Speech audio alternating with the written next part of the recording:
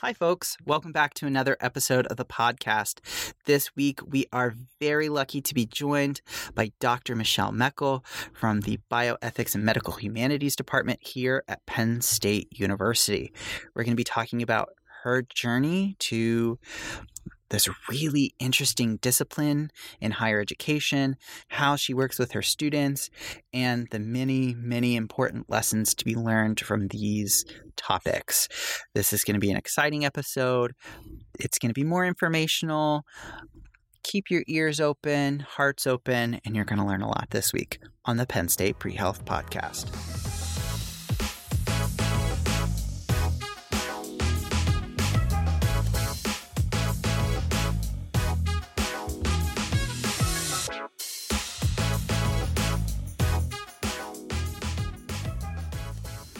Hello, and welcome back to the Penn State Pre-Health Podcast, the show to help all pre-health students on their journeys to acceptance. I am this week's host, John Moses Bronson, and I am so excited to be welcoming one of the wonderful friends of our office, Dr. Michele Mekel. Hello. Hi, how are you? Hey, John, how are you? I'm doing good. It's an honor to be here. Thank you so much. Oh my gosh, an honor. Yes. Thank you so much. I'm so excited. We feel so grateful that we made such a good connection with you when we did. It has provided so much value to our students and to us as professionals. We feel so lucky that we got to build this really wonderful relationship. For those of you that don't know, Dr. Mekel will come to our first year seminars and talk about all of these incredible topics, because healthcare is a lot more than just giving a diagnosis and some meds or assigning some surgery and saying, check you later, sister. It's so much more than that. And you really help us talk about these things in more than just surface levels. What is that? How did you get to this point? How did you choose this to be your life? Well, first of all, I love being part of the team, and I find at Penn State, it is so easy to become part of so many different wonderful teams. I have the best collaborators here than I've had anywhere. And I've been a number of places, and I didn't find this path until a bit later. And as we were talking about finding your passion and finding your path, that is what it's all about. And for me, when I first embarked on college, my father encouraged me to be pre-med, like many of your students. But there's a thing called calculus. And me and calculus, not BFFs. So fun.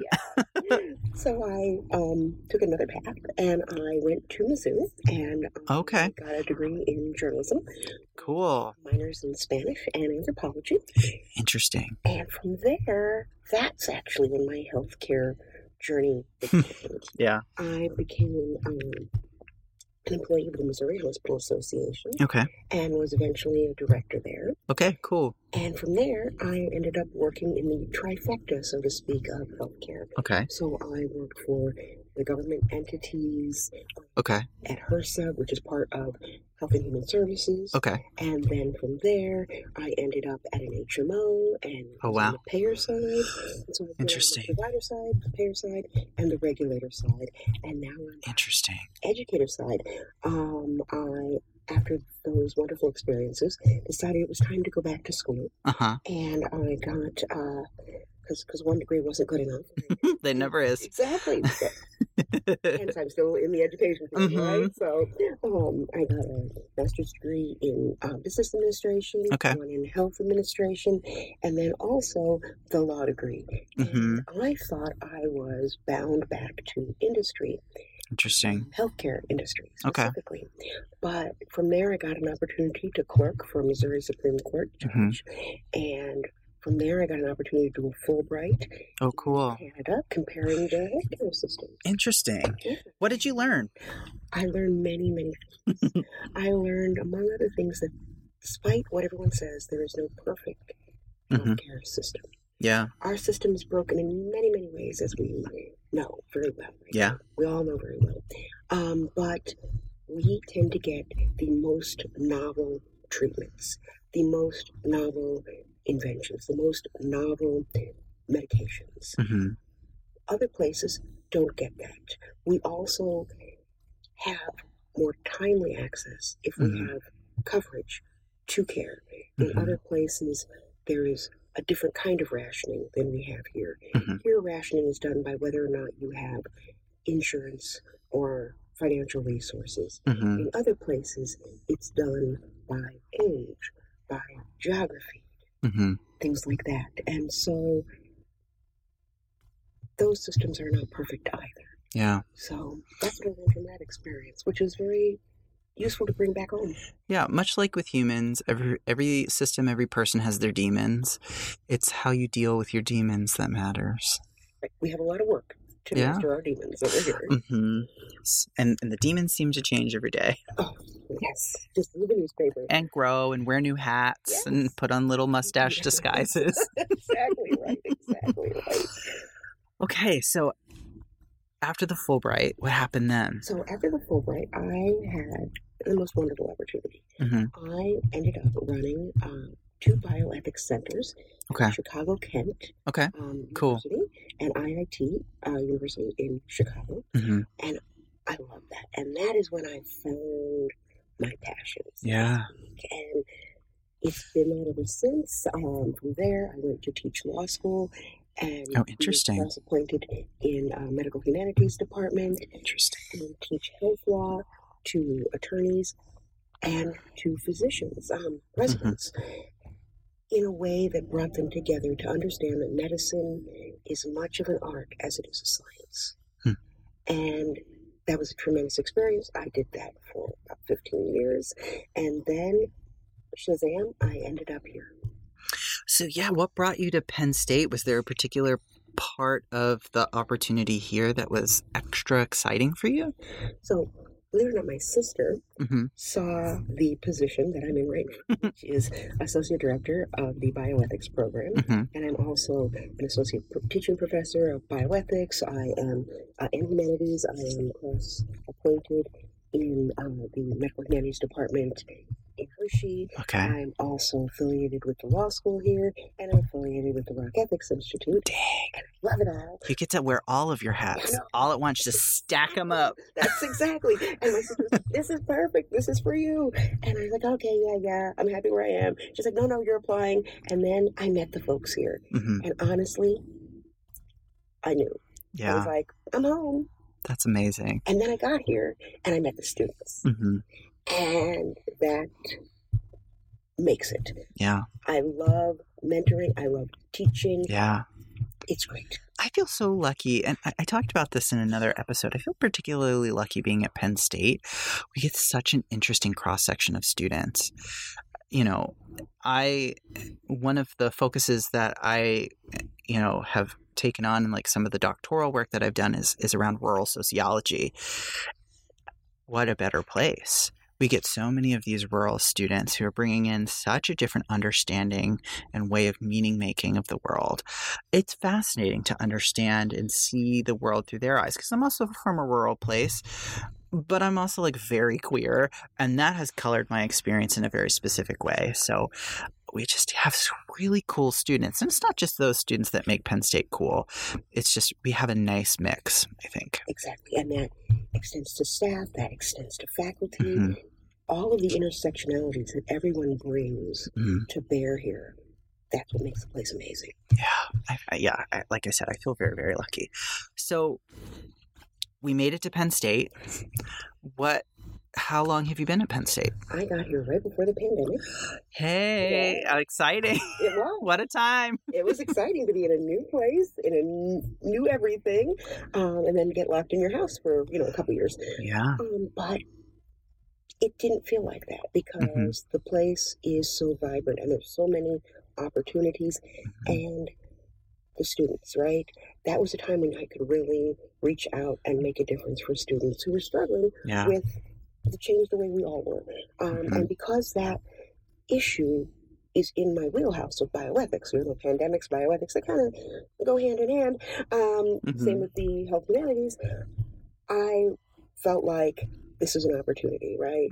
So I was able to, with Bernice Hausman, who is chair of Department of Humanities at the medical school, co-PI a project called Viral Imagination, and bring the health humanities and an outlet for people to share their creative responses to struggle, to processing, to empathy, to care, to fear, to all of those emotions. Yeah.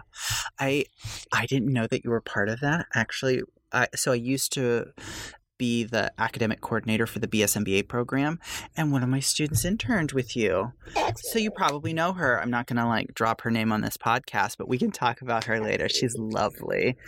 She had a wonderful experience. And that's the thing.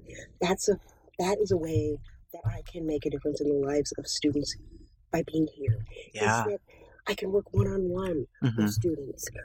We can follow their passions. We can help them develop skills that they otherwise didn't imagine didn't have. Yeah. And then I have lifelong, mentees who become friends. Yeah. What I love about Penn State, and it feels counter, when people think of Penn State, they see this mega institution, and they really think of all of our students sort of falling into being a number. I feel like, maybe not in every office, but in a lot of offices, we do a really good job of countering that narrative about what it means to be a Penn Stater and what our love and support of our students looks like. And that is absolutely true. In fact, a number of my students in the Bioethics and Medical Humanities minor, which we offer through the Bioethics program, says that to everyone. Yeah. They say that because they're like, this is a small home and a small program within this big, fabulous institution with all of these opportunities. So it's the best of both worlds. Yeah. Because they can be in programs like pre-health. They can be in programs like the Bioethics and Medical Humanities minor and have a cohort and have people who know them, have people who know them by name, have people who know what they've done last summer, and still be part of this way big we are family. Yeah. It has been one of the biggest surprises in me coming to University Park to work, because I originally started working at the Altoona campus. I started at a Commonwealth, and so much smaller institution. Loved it. I was actually quite nervous when I first came to University Park, because I assumed, based on what my students had experienced, that was sort of the pervasive experience, but it wasn't a universal. I think a lot of my students didn't know how to get connected to the right places. And so now, as a professional that works here, I have a better understanding of where these students are coming from. And, I have colleagues that do specific outreach to those students, and I think that they're quite good at it. But I can always give the context of I might not have seen my student find this.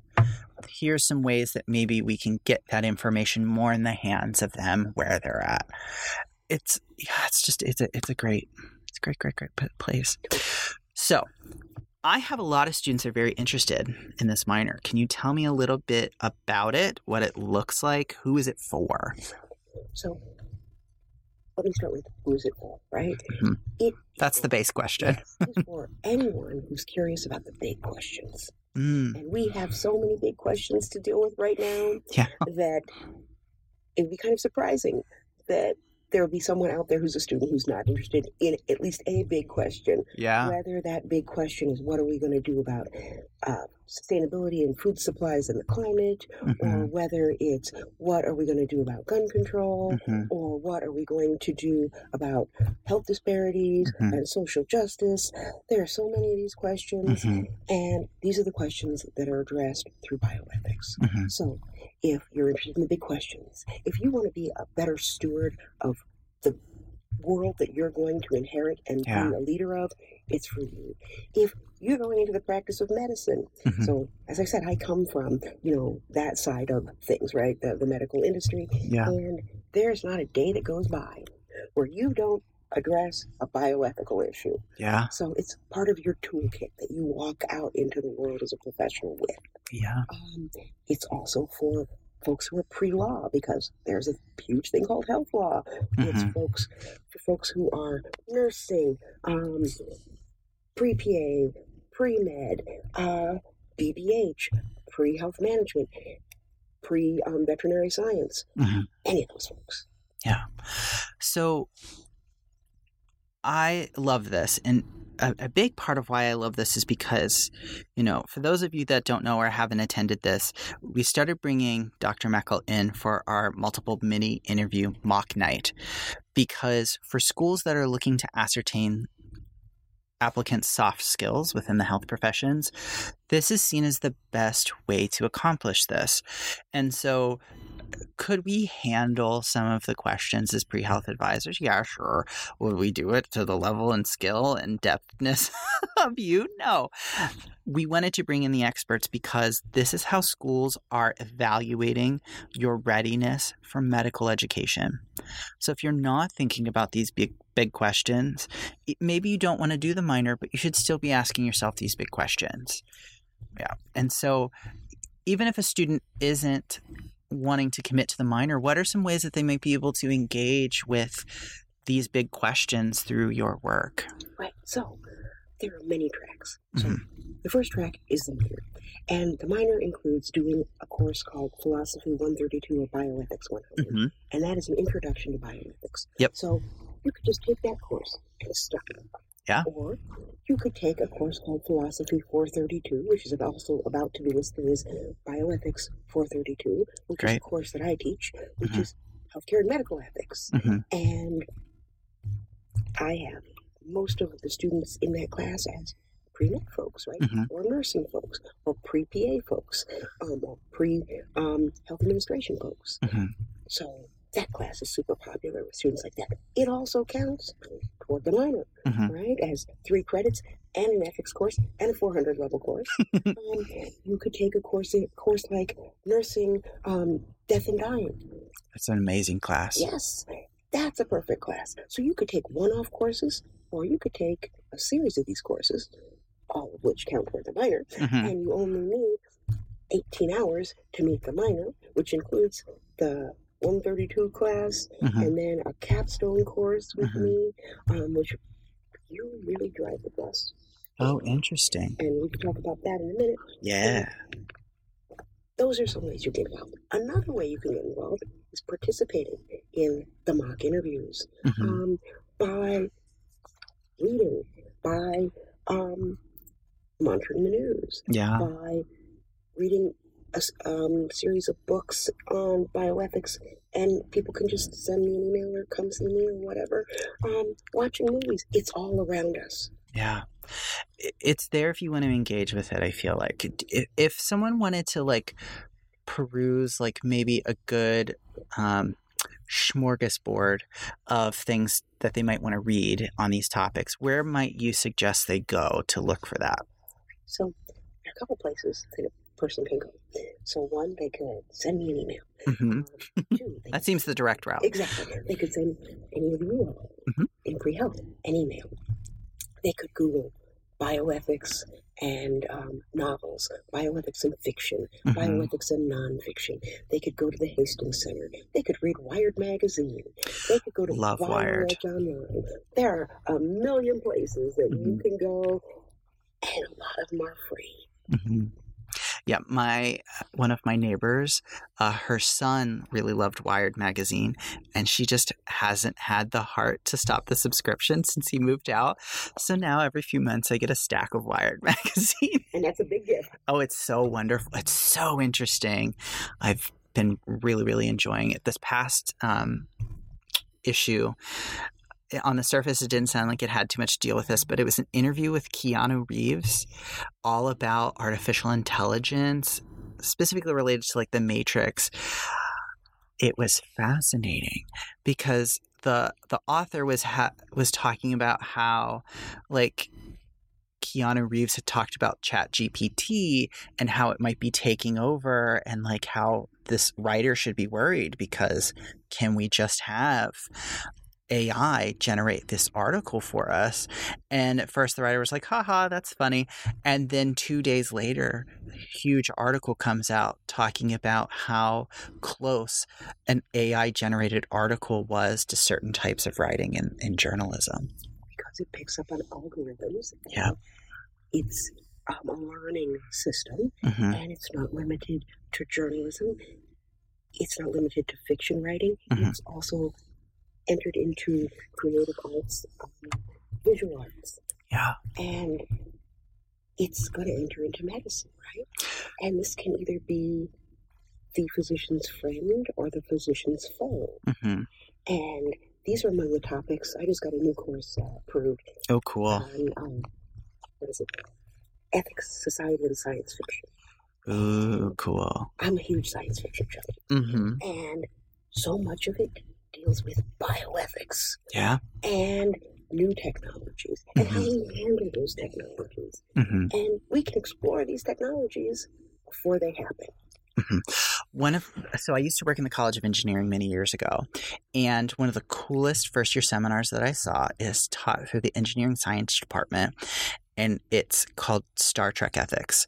So they talk about the experience of being a first-year student, but they also introduce all these cool technologies and what are the ethical and moral implications of them, right? It seems like a transporter would be so great, but that brings up a lot of ethical issues. Absolutely.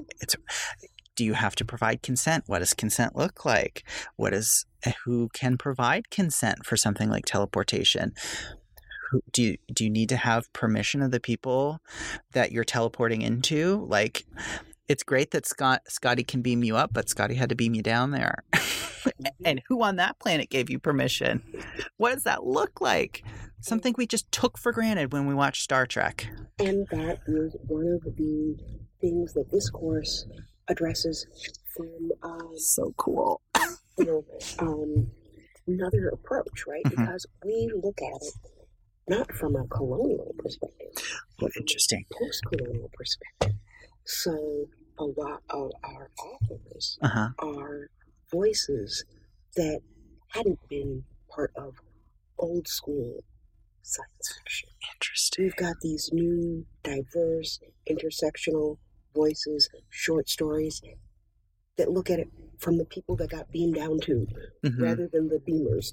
Ooh, fascinating. Oh, so cool. So this last year, I started teaching a course. It's a version of first-year seminar for exploratory science students. So they know they want to do science, but they're not sure what. And so I was like, well, how can I get them exposed to a lot of science without like boring them to tears about descriptions on the bulletin? So I based it around existential risk and exploratory technologies. And so every class is one part understanding a different scientific discipline, learning some of the scientific concepts that exist, but also talking about the moral and ethical implications of them. One of my favorite classes to teach is about extraterrestrial life. It's so neat because obviously we are looking at from a Earth-centric perspective, but we kind of should be in this circumstance. So we talk about things like Dyson spheres and why perhaps we're not observing and intelligent, and we say that in huge quotation marks because we are looking at it from a very humanistic perspective of what intelligent life looks like. Why are we not observing that? What could it look like? What does it probably not look like, but we also don't know. We have our perspective of what technology looks like, right? Which is very like wires and zeros and ones. And that's even before we get into quantum computing, which that's a wild on its own. But that's just one class. So we talk about it. We look at it from a historical perspective. We talk about places like SETI and like what is the current research being done. That's been one of my favorite classes to teach because these big questions are everywhere. And this is the most exciting thing I've heard today. And there's been so many exciting things John said today because I just worked on a set of guidelines from last. So let me back up. Penn State has a center that deals with research for extraterrestrial intelligence. Right? And whenever we talk about SETI, which is a search for extraterrestrial intelligence, right? We talk about it in terms of intelligence and in terms of life. So it tells us as the seekers about ourselves and what we're looking for. Interesting. We want something that is either as smart as us or smarter than us, or somehow we classify as worthy because of intelligence. But when you look at how intelligence is being utilized and manipulated over history, over time, colonial entities. Yeah. And singularly defined by science, right? Mm-hmm. When in fact there are many intelligences, and Yeah. we're learning about that by studying insects and animals and even tree systems and mushroom systems. So last summer I had the opportunity to participate with a fabulous group of colleagues to talk about with these SETI scientists from across everywhere. What are the moral issues that arise, and how can we establish guidelines in terms of both our search and our emissions?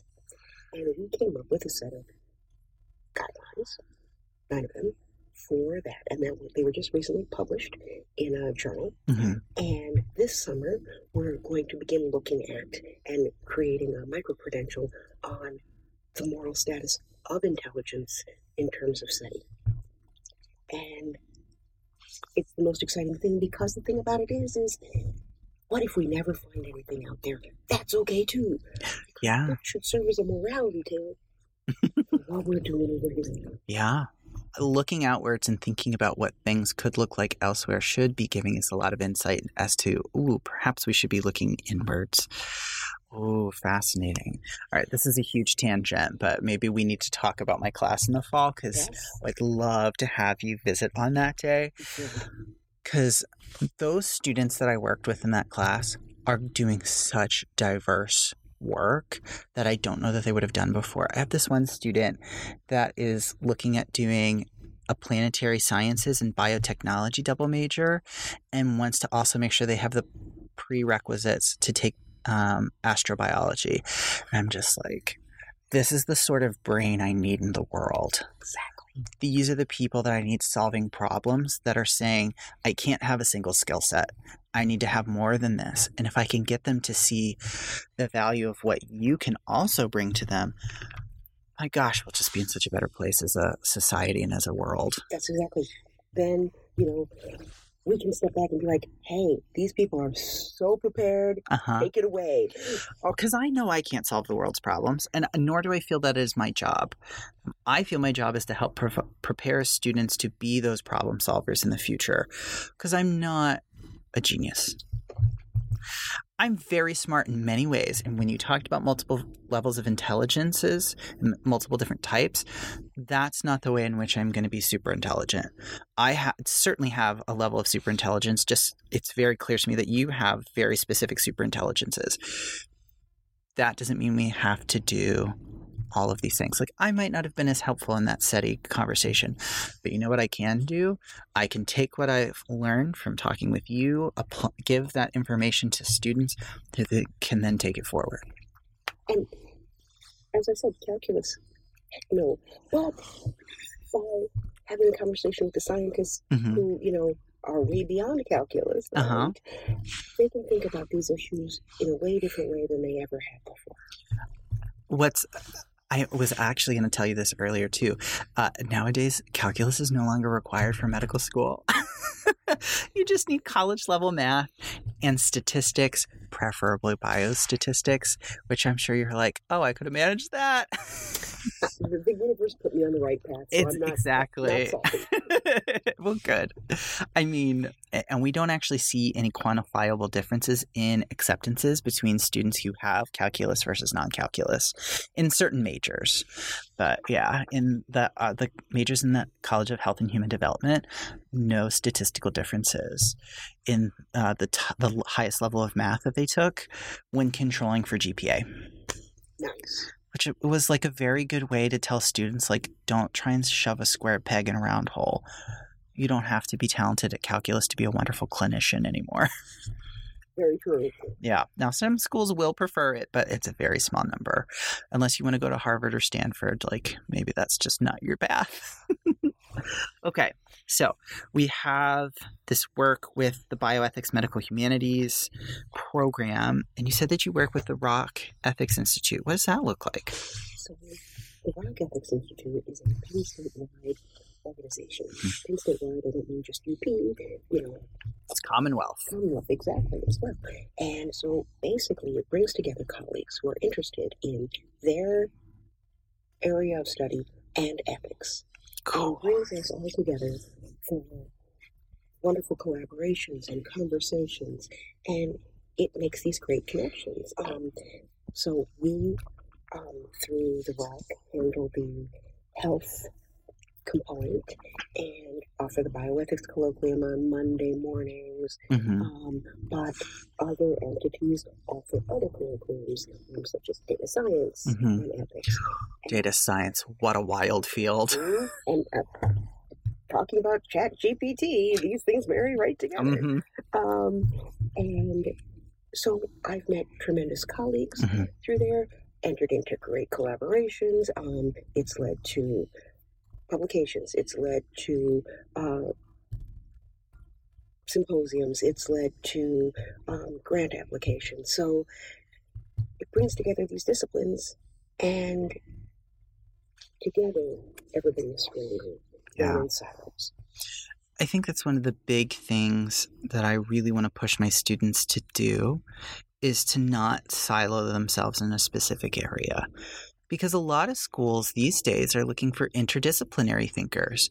And if they can demonstrate the ability to do that, does the ROC still do their case competitions? Because I thought that they were in a state of panic before the pandemic, and I don't know. Since the pandemic, I don't know that we have done that. I know that they have a student award, stand-up awards that are given out every year. I know that they work with different student cohorts in different ways. But they are not a degree granting entity. But there are many opportunities for both professionals and students to be involved with them. Very cool. Because it's intersectional, interdisciplinary, it just it touches on everything. There's no limitation on what you can do. Oh gosh, I bet that's such a cool dynamic place to be doing stuff through. Is that how the SETI thing came about, or was that external? So I had heard that the Penn State SETI Center was coming when I first got here. Cool. And when the pandemic was easing up, I reached out to Jason Wright, who is the head of that, and we had coffee and we started talking, and it was super exciting, and that's just how that all worked out. But Penn State is like that. It's like that for staff, for faculty, and for students. Because if there's somebody you want to talk to here on Penn State campus, any of the campuses, you just can send them an email. And Shazam. Yeah, it's wild. That has been like one of the nice gifts, is that most, if not almost every single person I've ever worked with wants to do whatever they can for students. And sometimes we have to set some boundaries because we are one single human. There's only so many hours in the day. But we will at least give you something. We won't just like shove a door in your face, right?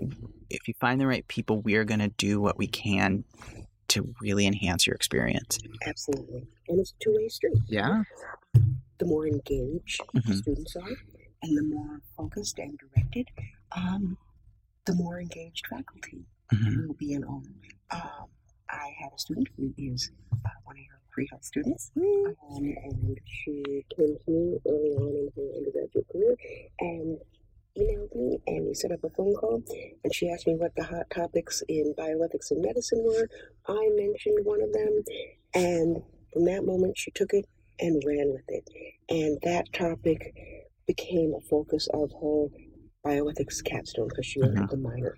It became a focus of her work that was entered into the undergraduate research exhibition. Wow. It became a focus of her work that she took it on herself to apply to professional conferences with. It became the focus of her overall honors thesis. And we worked together closely for 3 years now because she's passionate about that and self-directed, and it's an area that I work with, and so it's just been a natural collaboration and mentorship. Yeah. That's so wonderful to hear, because I see these students like as they're really like doing the work of getting ready to apply. And when I see someone that has like clearly found a passion and has invested in it over time and in multiple ways, I just know that that's a student who understands himself in a way that is going to provide them with a wonderful life. Because there's so many different, we talked about how interdisciplinary ethics is. That's something you can carry with you for the rest of your life. We know that our system is broken. You know how you fix it? You talk about it and you work through potential solutions. Like you said, there is no perfect healthcare system. I mean, our healthcare system isn't wonderful, and all of these other countries will tell us that. But we can also find flaws in their system.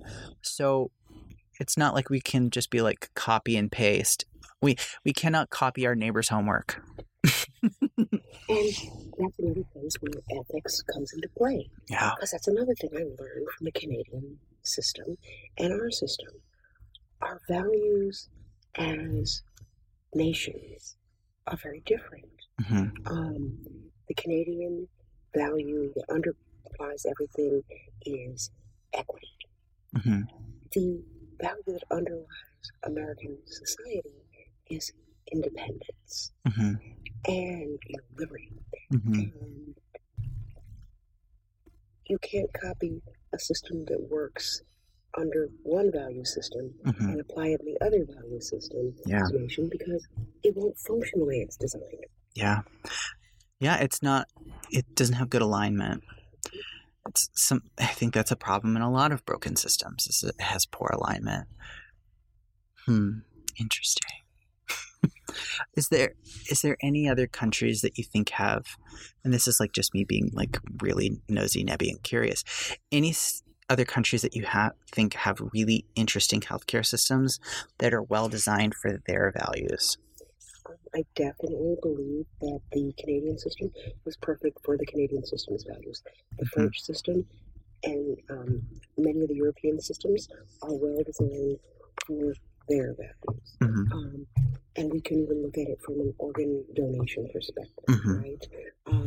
In some systems where medicine is socialized and there's a very strong belief in equality and equity, their organ donation systems are opt out rather than opt in. Interesting. So here, to be an organ donor, you have to make that decision and take certain steps to ensure that you will be that, right? Whether it's through signing a driver's license, signing up on the registry, telling, of course, your family members and your medical providers, putting it in your documents, such as your health directive documents. In other systems, that's not the case at all. In fact, you would have to sign forms and take steps to remove yourself from being an organ donor. Yeah, we talk about cultural differences a lot. My undergraduate degree is actually in business, and so we had to take intercultural business. And that was a great way to understand how cultural differences are reflected in business practices. I think it focused a little bit too much on like nuts and bolts, and I think we could have really benefited. This is also me like decades out from undergrad critiquing something that was a relic of its time, and I'm sure it has evolved past that, but it was a lot more nuts and bolts as opposed to understanding the underlying ideas and concepts behind things. And I feel like those are the bigger questions. They're harder to answer, but there's so much more value to work towards answers on. And that is what something like bioethics and humanities can give a person. It gives them the tools to do the analytical thinking. It gives them the tools to examine narratives. It gives them the tools to examine, as you said, what underlies something. And then to answer questions or to raise questions or to propose solutions. Yeah. What do you think are like the big some of the biggest questions in healthcare these days? So I'm going to answer that question broadly. That's very fair. It was a broad question. I think that one of the huge questions that we're facing is health disparities. Mm-hmm. And that is a social justice question. Mm-hmm. And that comes straight down to systemic racism and injustice. And that's a huge healthcare question. It's bigger than healthcare itself, obviously, but that is probably number one on the list. Other questions or other issues that are on the list, reproductive freedoms. That right now is huge. Just last week, we now have 2 courts that have both said different things in terms of the status of the what is known as the morning after pill. We have giant questions as to bodies, right? Those bodies being female bodies, those bodies being trans bodies, and we see that playing out in the laws that are targeted toward gender-affirming care for youth. So that's another huge question. We have so many of these big questions which go far beyond healthcare right now. Who do you think is most important to be at the table for these conversations? Who are the voices that you see represented in these conversations? And which voices do you feel might be missing? So I think often the people who are impacted by these ultimate decisions are frequently missing. And they're missing for the same reasons that they're being impacted by someone else's decision, because of how the system is designed. The system has so much injustice in it that these folks aren't invited to the table. These folks the table isn't where these folks are. The table isn't set up and the dialogue isn't set up in a way that these folks can meaningfully participate. And that's injustice in itself. Yeah. Or these folks are too young to meaningfully participate in all of these instances. And that's an injustice. So we have to have much broader representation. And that is starting to change. Good. It's slow. Very slow. Yeah. Yeah, I see this sort of reflected in the work of Temple in their medical school. They've done some really interesting things that I'm very appreciative of. One of the things that they changed was there's generations of reasons that the people of North Philadelphia do not trust medical providers, and even more specifically Temple. Temple has moved beyond just like trying to fix it, but to owning the mistakes that they've made and being very transparent about the history of that. And to help combat that, they said, well, where's the sort of like first place that we can make change? Well, we can change the types of students that we're bringing into our program. So at most medical schools, when you interview, you can expect to meet with a faculty member. It's very common to meet with other students. Temple's the only school that I've ever heard of that does this. They have a community member that sits on the admissions committee and meets with students and talks about how they feel about the meaningfulness of community engagement and how they might reach out to actual members of the community. Because that's where it's going to start, is with these new professionals with new ideas of what it means to provide care, to who, in what ways. And those are the students that are going to help us answer these big questions. And that's really exciting. And I'm so happy that a school has like put a system in place that brings them to the table and their voice is equally weighted in admissions decisions. So it's not a phantom voice. It's not just sort of like, empty action. It's action with real consequence and real results. And they're seeing some differences in the sorts of folks that they're providing admissions invitations to. It's really exciting. it also helps me as an advisor try and find the right students that I think would really succeed at a place like Temple, because I do have a lot of students that are really focused on community. Not all of our students, and I'm sure you see this too, not all of our students are equally focused on the same things, nor should they be. Please be focused on the things that you want to be focused on. It just means that you might be a good fit somewhere else. And building on what you said about Temple, they also have taken a different approach to bioethics, one that's super exciting. They basically have established what is known as urban bioethics. A center that focuses on that. The medical students run through that center, and it is community focused. It's a concurrent master's degree that they can take. So it is a suite of courses, and I loved getting to meet the director of that program. It's very well designed. It's very community focused and community supported. A lot of it is coming from their voices. Those are the sorts of changes that I want to see in the world.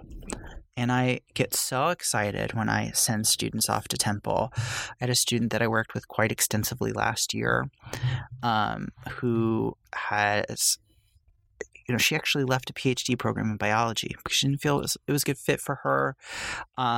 She felt like as a woman, she wasn't always welcomed at the table. And she felt really seen with how they ran their interviews and how they view their role in the community, because that's how she views her role in the community. And she originally got waitlisted. She was devastated. Now, she had an offer to another medical school. It was a very good medical. I think almost all medical schools are very good, but it wasn't as good of a fit. And so we talked through how to approach that and how to address that.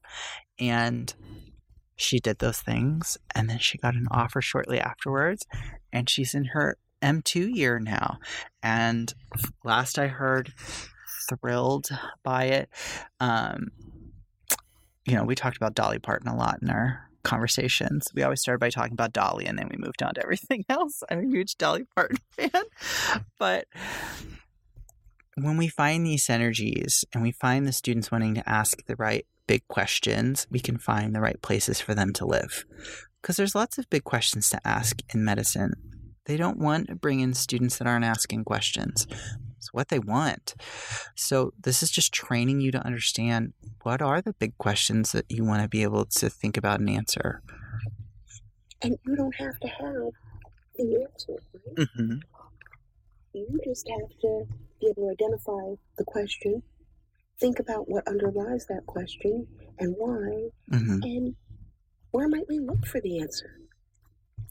Yeah, knowing where to look, who to include in that journey of asking those questions. Because, going back to sort of this evolution of this discussion on with SETI here at Penn State, if you hadn't reached out, would those questions have been asked? Perhaps not, maybe, but perhaps not.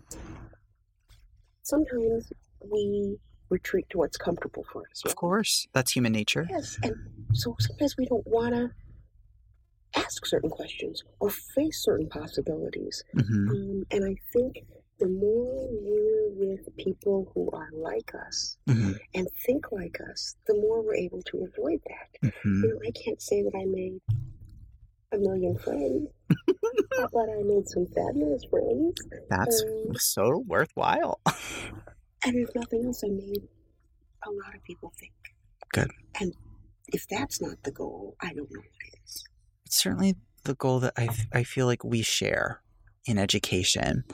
I won't always provide answers to all of my students' questions. That's not always my job. Sometimes, yes, I have really specific pieces of information that I think is important for you to know.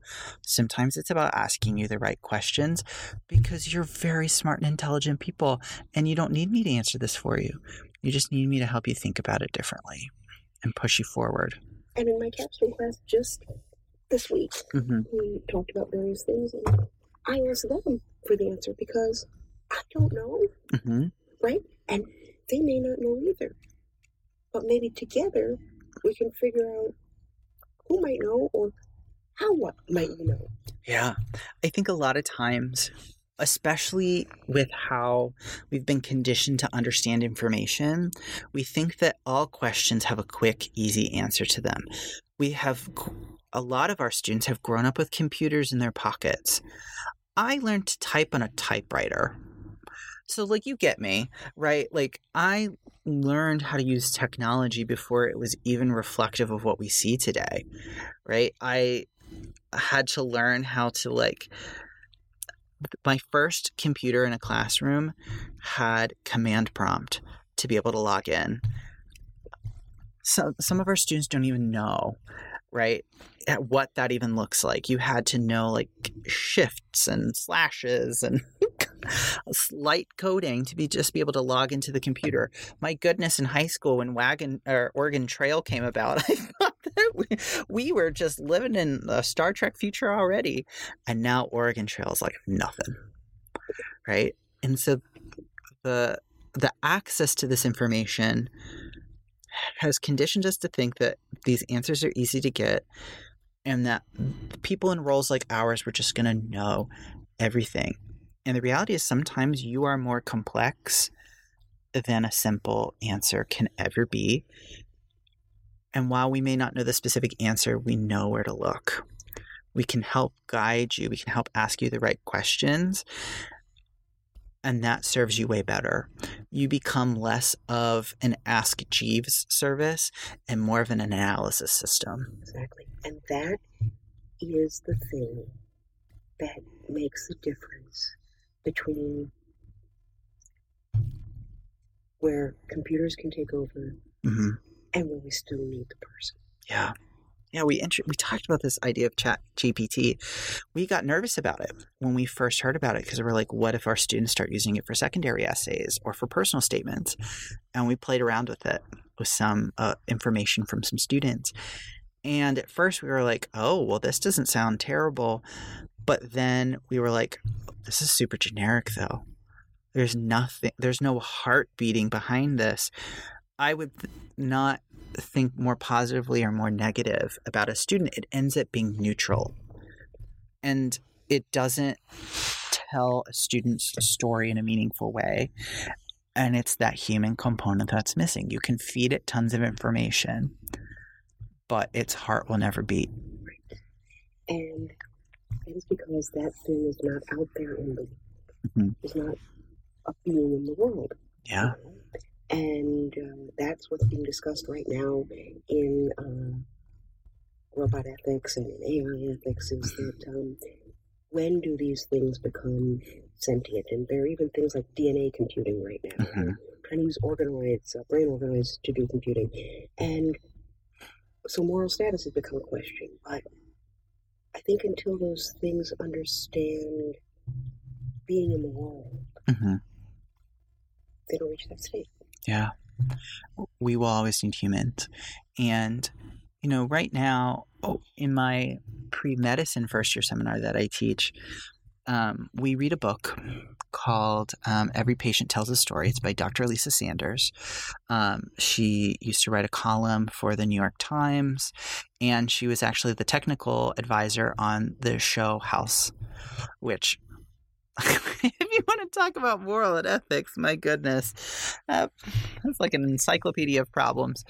But one of the classes that I have is a discussion about part of that book, and it talks about like medical computing and using the internet and things like WebMD. And we can feed these things all of the information in the world. It doesn't have the skills that a human does. And what's interesting is that even in today's world, they talked about how some physicians have been able to like use it in their practice. It's particularly valuable in places where things are like so far outside of the scope of normalcy. So this place in St. Louis used this like computer system to figure out that this person had this like rare disease that's only seen in like this one region of Southeast Asia. And it manifests and looked like Rocky Mountain spotted fever, but its treatment is different and the long-term impacts are different. And they couldn't figure out why they were doing what they were supposed to be doing over here, but it wasn't having any results and it was actually making things worse. So they put it into the system and said, hey, I don't suppose within the past 2 years you were somewhere in this region. And they were like, oh yeah, I went there on a work trip for 3 days. Not even thinking about it because it was such a short period of time. And that was the one piece of information that they needed because I think for whatever reason, it took time to like manifest, and that's just how it works. But this person was almost like not able to move like a major part of their body. They had like mentally prepared themselves to be quadriplegic and need all this kind of assistive stuff. And now through like physical therapy and the right treatment plan, they are upright and they're walking again. And that's a great narrative, right? And example of narrative ethics even. Yeah. And how we can use the systems to augment and to ask the right questions. Yeah. And one of the questions we need to ask is, what data are we feeding the system? And we need to make sure we're feeding the system data that don't continue to exacerbate and perpetrate social injustice. Yeah, because the system can find information. It doesn't always know how to ask the right questions. That is a human skill. That is a much harder thing to train a system to do because it takes a truly human mind to ask those types of questions. And I think that's what's so beautiful about the profession is that AI can never get smart enough because it doesn't know what to ask. And it's also why I get very concerned when some of my neighbors, family, friends are like, oh, I just ask WebMD what's wrong. And I'm like, oh, gosh, that's a flawed system. But yeah, I also follow that up with like giving them a list of symptoms. And I say, use the internet to try and figure out what's wrong. It can be a helpful tool, but it's a double-edged sword. But then go see someone. Yes. Yeah, because things have non-traditional manifestations all the time. And so it's a fun class. I love it. My students really loved it this past fall. It was a really, really good class. So very exciting stuff. Okay, so we're sort of getting close to about the time where we'd want to end the episode. So let's end by me asking you, if I am a student that loves to ask these big questions, I want to email Dr. Mekel to get involved. What if it's a really busy time of year, or perhaps Dr. Mekel's on vacation? What are some things that they can do in the intermediary before getting connected to you and your wonderful program? First thing you can do is go to the Bioethics program website. Great. And go to the undergraduate page, and that is bioethics.psu.edu. You can also check out our Twitter feed because I post every day exciting things, well, at least what I think are exciting things that are happening in the world, sometimes horrifying things, that relate to bioethics. We have an Instagram also under our PSU Bioethics. We have a Facebook page. So you can also read about some very cool things our students have done on the Bioethics website, on the news page. So you can also email me, which is mekel@psu.edu. I may not respond to you tomorrow. I may not respond to you until next week, but I will respond to you. All right. So I will go ahead and I'll put links to all those things in the show notes for this episode. So listeners, if you're like, oh my gosh, this is amazing, you'll find all of this stuff in the show notes. All right. Michele, it's been such a pleasure. I love every time we get to interact. It's so wonderful to be in community with people that also like the big questions and are also comfortable not knowing all the answers and still feel like those questions are still worth discussion and exploration. I think we're going to try and have you back to maybe do some deeper dives on some of these conversations, because we know that these are questions that are going to be asked of our students in interviews while you're in school. And if we can sort of give you a primer to some of the really interesting parts of this, or to at least give you a primer for discussion, it's going to A, help you, B, give you some more context to the big questions, and C, help you understand that it's so much more complex. But there's fun in complexity. Absolutely. There's fun in not knowing. Mm-hmm. John, thank you so much. This has been an utter joy. Oh, good. You're a rock star. Oh, thanks. In this case, a podcast star. Oh my gosh, thanks. So this makes me so happy, and I cannot wait for the next opportunity. Yay, that makes me so happy. All right, folks, we will see you soon again. Remember, this is a weekly podcast, so we'll see you next week on the Penn State Pre-Health Podcast.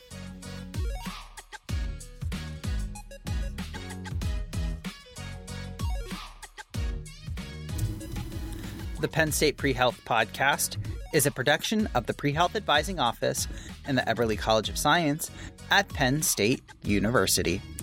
It is produced, edited, and promoted by the Pre-Health Advising team. The views, opinions, and advice shared during this podcast are that of the hosts and any guests only, and do not necessarily reflect the best advice for every student at every institution for every health profession. This is a nonprofit podcast made for the purpose of better serving pre-health students across the university system.